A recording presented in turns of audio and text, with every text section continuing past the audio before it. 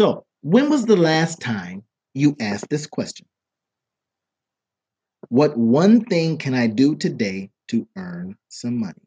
Now, I know the guys out there, and the young ladies out there that have a 9 to 5 job, you're going to go into that 9 to 5 job and, they're going to pay you at the end of the week. But when you're an entrepreneur, we have to be very specific about asking for our money, right? So, what I wanted to talk with you guys about today was really setting the intention for what you're trying to do. Setting the intention is key. And how oftentimes we don't do exactly that. Here's an example. Again, when was the last time you said, what am I going to do to earn some money today? And let's be more specific. What am I going to do to earn $1,000 today? Now, of course, a lot of this stuff is going to be relative to your goals and all that good stuff, right?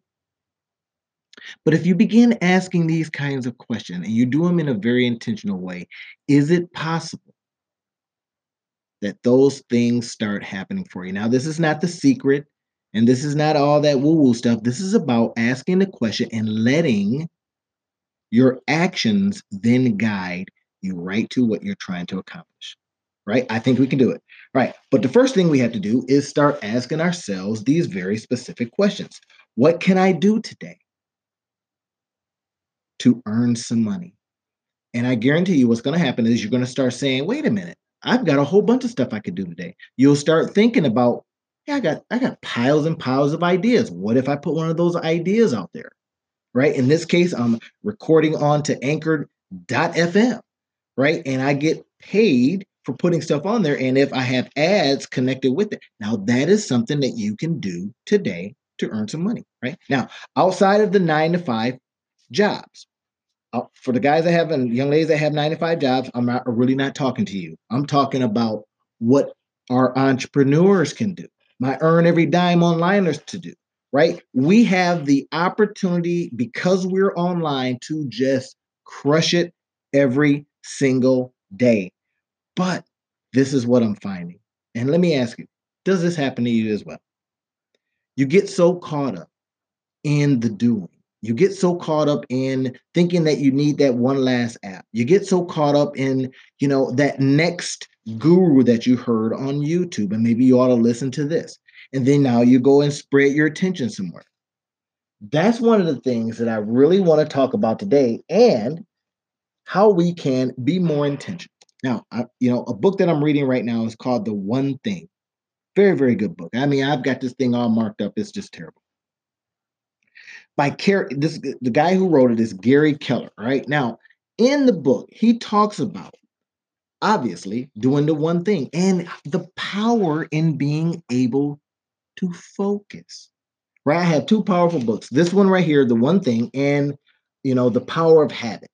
Right? The Power of Habit. If you've never heard of that before, I want you to go get it. The Power of Habit by Charles Duhigg. Duhigg. Fantastic books, and here's why. Is because each one of those really start talking about if you're doing something in an all the time basis, you develop a habit, and then it's not as hard. Now, for my earn every dime onliners out there, I know how difficult it can be in the space that we're in because it is awash with competition. But I'm here to tell you, you're special.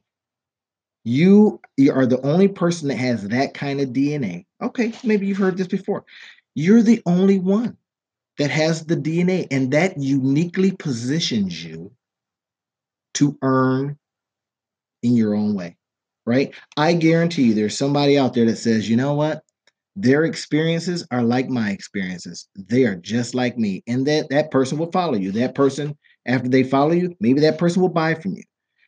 But the main thing is that we have to set our intentions right. And then we have to focus on those intentions. And that's what Gary Keller talks about in The One Thing. Let me see if I can grab a passage real quick, right? That really speaks to what he's talking about, right? So he's on page 66. He's talking about this. He said the implications are staggering. The more we use our mind, the less minding power we have. Now, what he was talking about was willpower. And it is, if anything is getting in the way of you earning what you decided that you're going to earn, we need to push it aside because you only have so much willpower. Have you ever created a big old list and you got maybe 4 or 5 of those things done and you're like, wow, I'm whipped. After 4 or 5 things, you're whipped. Imagine now what would happen if you just had one thing on that list, right? And that one thing was earning the money that you say you wanted to earn, right? I have a very, very big goal, and I have decided that there's nothing that's going to get in the way of me making that goal. Don't get me wrong, every day something comes up.